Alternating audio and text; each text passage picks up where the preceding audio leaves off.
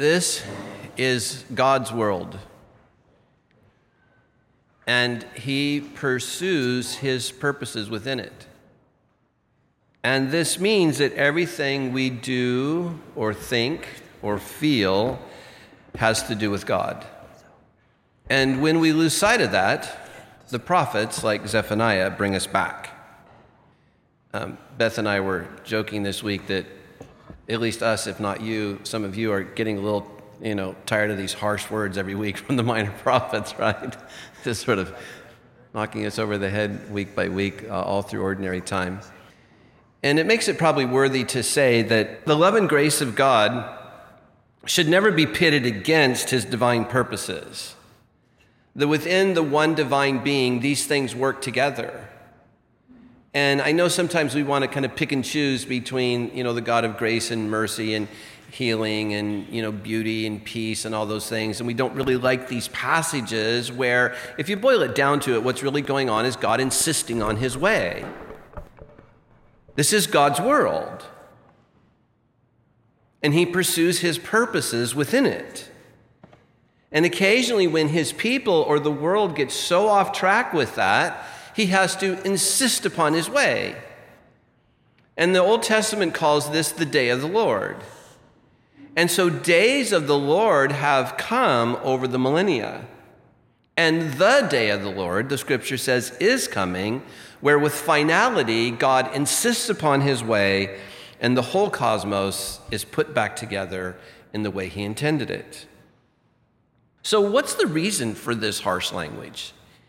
And in a word, it's idolatry. Idolatry being the worship, but the worship actually betrays something underneath it, and that is the trusting in, the relying on something other than God. It can be nature, it could be, created gods, lower G gods. It can be anything that mankind puts their trust in rather than God. And this is why then God insists. This is where you hear this insistent language. If you look at your passage, I will destroy every remnant of Baal worship. Now, Baal was simply the most prominent deity or idol in the surrounding culture. And the reason it was so important is that this was an agrarian culture, and the Baals were thought to be the gods who supervised fertility of the land, of families. And being an agrarian culture, this meant these are the gods that we have to ultimately trust in. Now, for us to think about that, you might think of it this way. What if you were born and raised in Detroit, Michigan, post-World War II? You might have been very tempted to create an idol out of Ford Motors or General Motors. This is who provides for my dad, and my dad provides for the home. So just think of classic post-World War II middle-class Detroit, Michigan. And the temptation there could be to make a car company into an idol, that which we actually trust, if you really push us down to it. Or to think of today, 2015. I regularly have to go up to the Bay Area. I'm regularly in the Silicon Valley, and I can just tell you the deep temptation there is to put your trust in Google. I mean, right? Makes reasonable sense on one level. Or Apple, or Microsoft, or whatever. Or just the intensity of innovation that's up there. I don't know how many of you are up there much, but there's a deep intensity. It's different than the intensity in New York City, different than the intensity of a place like Chicago or Boston, but there is an intensity of innovation that human beings are increasingly coming to rely on. Those are the temptations for idolatry for our days. Or secondly, Zephaniah rails against those, if you look at your passage, who worship the starry host. These are people who, while giving lip service to God, to Yahweh, are also sneaking up to their rooftops at night to worship and seek guidance from the star gods or the star goddesses. And yes, of course, this is the beginning of what we would call today astrology. It's been happening again for millennia. So they're giving lip service to God, the one true God, while sort of hedging their bets by following the stars.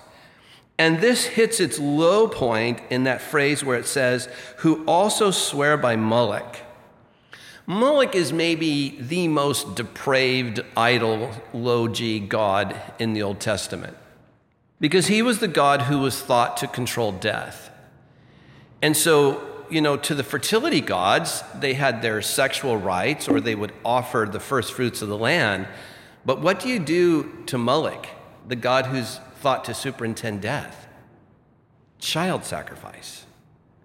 I mean, this is as low as you get. And so Zephaniah is saying, how can this be that you have this crazy mixed loyalty by trying to cover your bases by worshiping other god kings? And so for me, if we were now to take a pastoral look at this or a discipleship look at this, for me it raises the question, well, from where in our hearts would such idolatry come? And an answer is that we have within us a nearly irresistible attraction towards created things, towards comfort or wealth or honor or pleasure or health. And that this nearly irresistible attraction keeps dragging us to idols and taking us away from God. Well, one of the great sort of spiritual leaders of the church that has had some very helpful insight onto all this is St. Ignatius. And Ignatius taught that to follow Jesus well, we had to become indifferent to created things and to rid ourselves of all inordinate affections and attractions. Now, the key word there is inordinate, or disordered is the word I often use. Disordered desires. This does not mean that you can't have preferences about things. It doesn't mean that you can't have your own will. Look at me and listen to me. Father, if it is your will, let this cup pass from me. Even Jesus had a preference. This doesn't mean you can't have a preference. This doesn't mean you can't have your own mind. This doesn't mean you don't have your own soul. This doesn't mean that you don't actually have your own system of desires. It's just that when push comes to shove, we get to Jesus' words, nevertheless, thy will be done. For at the end of the day, even my preferences are a matter of indifference. So what Ignatius was trying to teach us, and of course this all has its taproot in Jesus, is that our only desire and choice should be what facilitates the end for which we were created. Everything else should be a matter of indifference. So the first thing is idolatry. The second thing, if you look at your passage, is what we would call today backsliding. The passage says, those who turn back from following the Lord and don't seek him. And I think the thing to say here is, Debbie and I were converted in Calvary Chapel. We grew up in Calvary Chapel. I only say that to say that we grew up immersed in the Bible, right? Any of you know Calvary Chapel? We grew up absolutely immersed in the Bible, and so have been for 40 years. Never stopped being immersed in the Bible. What needs to be said here is that when we don't seek the Lord, when we neglect to saturate ourselves in God's Word, and I don't mean to say, just little passages or just kind of knowing little bits of doctrine or whatever, memorizing little verses, as important as that is. What's in view here is something more like this: saturating yourself in God's story. Why? This is his world. He's pursuing his purposes in it. The best place we have for discerning those purposes is in the scriptures. So the idea here is to saturate yourself in the narrative of God, in the purposes of God, the plan of God, the will of God, and then to seek it. Because neglecting to sacrifice ourselves in God's word, if you were to ask me, having observed hundreds of thousands of Christian lives over my time, would be to say this, that neglecting to saturate ourselves in his story almost always leads to neglect of his will and his purposes. Because only knowing his story can facilitate even a heart for his will and purposes. Well, this is what we see going on, even, fast forward from Zephaniah to the time of Jesus. This is exactly what we see happening in our gospel reading this morning. All throughout Mark's big thing, so to speak, is to present Jesus as powerful so that people will understand his deity. that he is the Son of God. And so when he shows us Jesus walking on the water, really what's underneath that is the up and down journey the disciples are having towards some sort of full-hearted faith in him. The disciples at this point are still asking, who is this? And so when Jesus intends to walk past the boat, Mark wants us to see that what Jesus is trying to do is reveal himself as the Son of God, that passing within their sight was meant to give visible evidence of his deity, as were the healings that followed. So think about this saturation thing that I talked about, and now hear this sentence that I've said to you 2 or 3 other times. We live at the mercy of our ideas. Our ideas govern us with an iron hand, usually subconsciously, but our ideas, and especially our ideas about God, govern us. And so I love the way Eugene gets this in the message. He says, but none of this had yet penetrated their hearts. You know, the ESV says they had hard hearts. Eugene has it. But this stuff was having a hard time penetrating their hearts. Well, what do we do when we find ourselves in that kind of place where we notice sinful mistrust in ourselves or the sins that flow from it? What do we do when we discover those kinds of things? And here again, I want you to look at your passage, for Zechariah gives us a nice laundry list of things that we can do. Number 1, engage in reverent silence. So just before the sovereign Lord, we place ourselves before him in silence. And this means to acknowledge and to listen to him. It means to learn to still ourselves and pay attention. Now, we say this occasionally, but I want to say it again. It is not an accident that quietness, stillness, silence is a high value in Holy Trinity. I wish we were better at it. And I get that it's hard for some of you. And whenever it is, just gently remind yourself that you're an addict. And this is your AA group. That you're an absolute addict to noise, to busyness, and to hurry. And it makes you less human. It works against your otherwise heart to love your neighbor. Because love takes time. And the one thing a hurried person does not have is time. So noise and hurry and stimulus is actually dehumanizing at a certain point. And this is why I will not relent. This has nothing to do with Todd's vision. This has nothing to do with Holy Trinity's ascetical values. At bottom, I will not relent. The gods of our age, just like the ancient gods, exist to dehumanize. This is God's world. And he's always been trying to form a humanity who are his cooperative friends.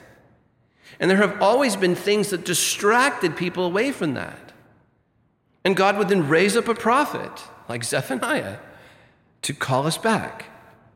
This is why silence and quiet and a sort of contemplative vibe is such a value to us. Because noise and activity make us spiritually deaf.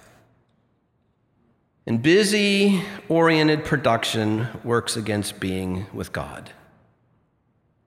So Zephaniah says, seek the Lord. Now here he's counteracting those who were seeking guidance from the stars or provision from Baal, and saying, look, to do anything other than seek the Lord is idolatry in our hearts. And that thing in our heart is the source of idolatry that's tempted to look other places besides the Lord for our provisions. Seek righteousness, he says. What's righteousness? Righteousness is simply faithful alignment with this is God's world, and he's pursuing his purposes in it. That's righteousness. It's simply alignment with what it is that God's up to. And a kind of heart alignment, this was always Jesus' big deal, that out of the abundance of the heart, the mouth does speak. So a heart alignment with God from which naturally emerge, not grunting religious, but naturally, organically, from a heart that's aligned with God and his purposes, come right practices. And then lastly, Zephaniah says, seek humility. And as I sat with this the last couple days, I didn't have all week to sit with it this week, but as I got to sit with this just the last couple days, I'm about to say to you one of my very favorite sentences. I can't tell you how much I love the picture that's in my mind as I say these things. It's a really big deal. Seek humility. What is that? A quiet and disciplined life of submission to God. If you could write that on my tombstone someday, you young enough to live to see me die, can some of you young people just remember I said this? You old guys forget it.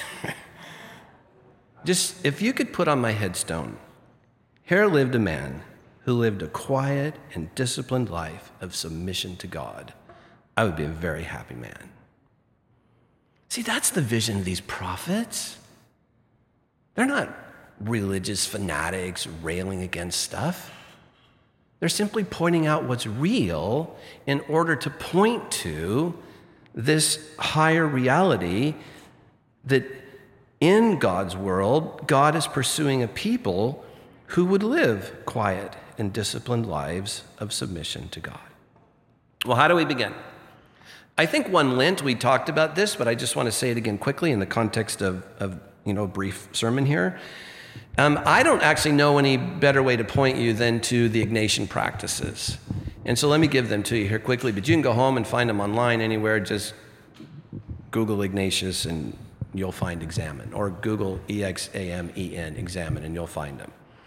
But this is my practice. At the end of every day, I do these steps. Number one, become aware of God's presence. So just still yourself somewhere, and with the Holy Spirit, I always invite the Holy Spirit to help me look back at the events of the day. Sometimes the day seems really confusing, kind of like a blur or a jumble, and so you have to still yourself. You may have to ask God to bring to you some clarity or understanding, but just become aware of God's presence in your day. Secondly, Ignatius says just begin to review the day with gratitude. So I sometimes will actually get out my iPhone with my calendar in front of me and review my day. Just go through all the phone calls, all the meetings, all the things I did, and in the presence of God, note its joys, its delights, its gifts, whatever happened. Look at the work that I did, the people I interacted, trying to more deeply pay attention to small things, knowing that God is often in the details. Which brings us to number 3. For Ignatius, one of the details that was so important was that we pay attention to our emotions during the day, to reflect on the feelings we experienced during the day. Was I bored, full of resentment? Did I have moments of compassion or anger or confidence? And then you just begin to ask yourself, what is God saying through these feelings? And most often, if I'm keeping it real, I notice something sinful. I mean, not always, but normally, I notice something sinful, something I wish I did better or said better or been more present. I normally notice stuff like that. But as I've tried to teach you 100 times, to make note of those things without judgment. Just note these sins or these faults, because what you really want to do is you don't want to get hung up on judging yourself, because that'll get you stuck from the next step, which is to look deeply for the underlying issues. In other words, it's not uncommon for me to feel deeply frustrated. And so I have to ask myself, okay, what's underneath that? Where is somebody or something frustrating my will or my movement forward or trying to bring something together? Maybe God wants me to consider some new way of doing my work or whatever. Or perhaps you notice that you're really concerned for a friend and maybe God's asking you to reach out to her or whatever. Well, number 4, Ignatius would say, pick one feature of the day and pray from it. And that is to say, again, ask the Holy Spirit to direct you to just one thing during the day that seems to you in that moment particularly important. It could be something positive or something negative. It could be a significant encounter with another person or a vivid moment of pleasure or peace or pressure, whatever. And just look at it and pray spontaneously from your heart. So it could be intercession, it could be praise, could be repentance, could be gratitude, whatever it is. Just look at it without judgment, pray spontaneously. And then lastly, Ignatius would say, look forward to tomorrow. And that is to say, pay attention to any feelings that surface as you survey tomorrow's challenges. Maybe you're doubtful, cheerful, apprehensive, maybe full of delighted anticipation.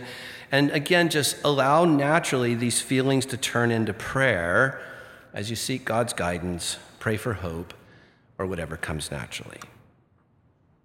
So to land this plane this morning, I want to bring us back to the context of Zephaniah.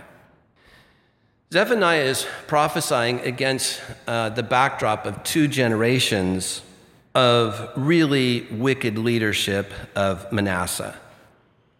And this Jewish king who was willing to do anything to fulfill his ambition for riches and power. There was a willingness to be corrupt and to commingle with other gods if that's what it took to get what he and the nation following him wanted. In other words, Manasseh set the pace, if you know what I mean. He created an atmosphere in which everything Zephaniah is railing against could happen. So Manasseh had this willingness to live as if God did not exist, that this isn't God's world, that he's not up to something in it.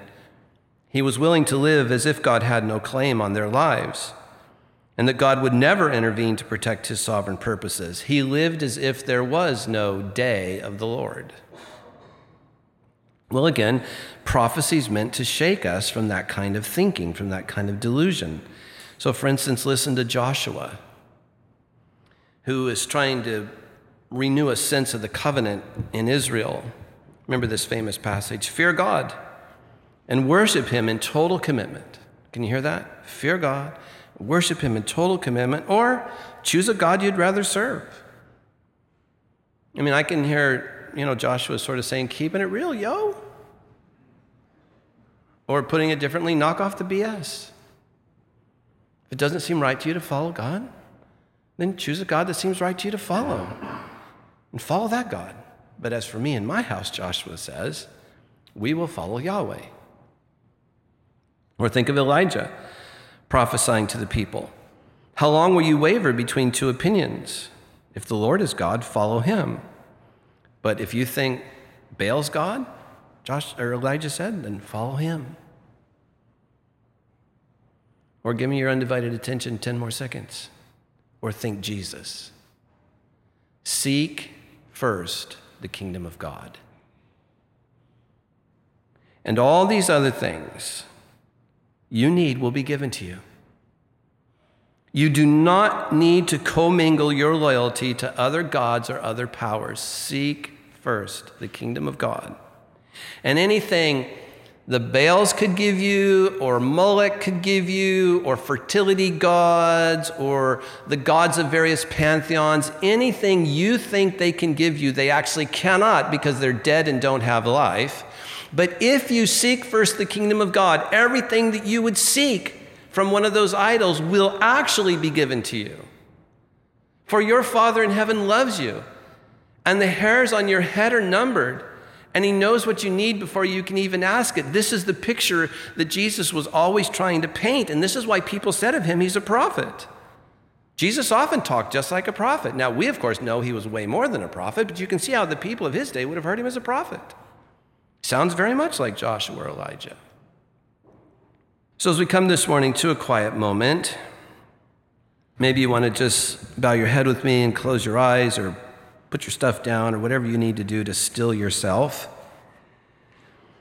And begin to ask yourself, is there an area in your life where you need to quit wavering? Is there somewhere where you're hedging your bets?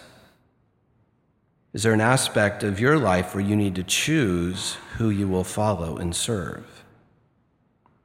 And just know that if that's so, right now as you sit here, you can fearlessly ask God to help you identify it and deal with it. He is the waiting father of the parable of the prodigal son. That's established. Question is, can you in this moment be the childlike child?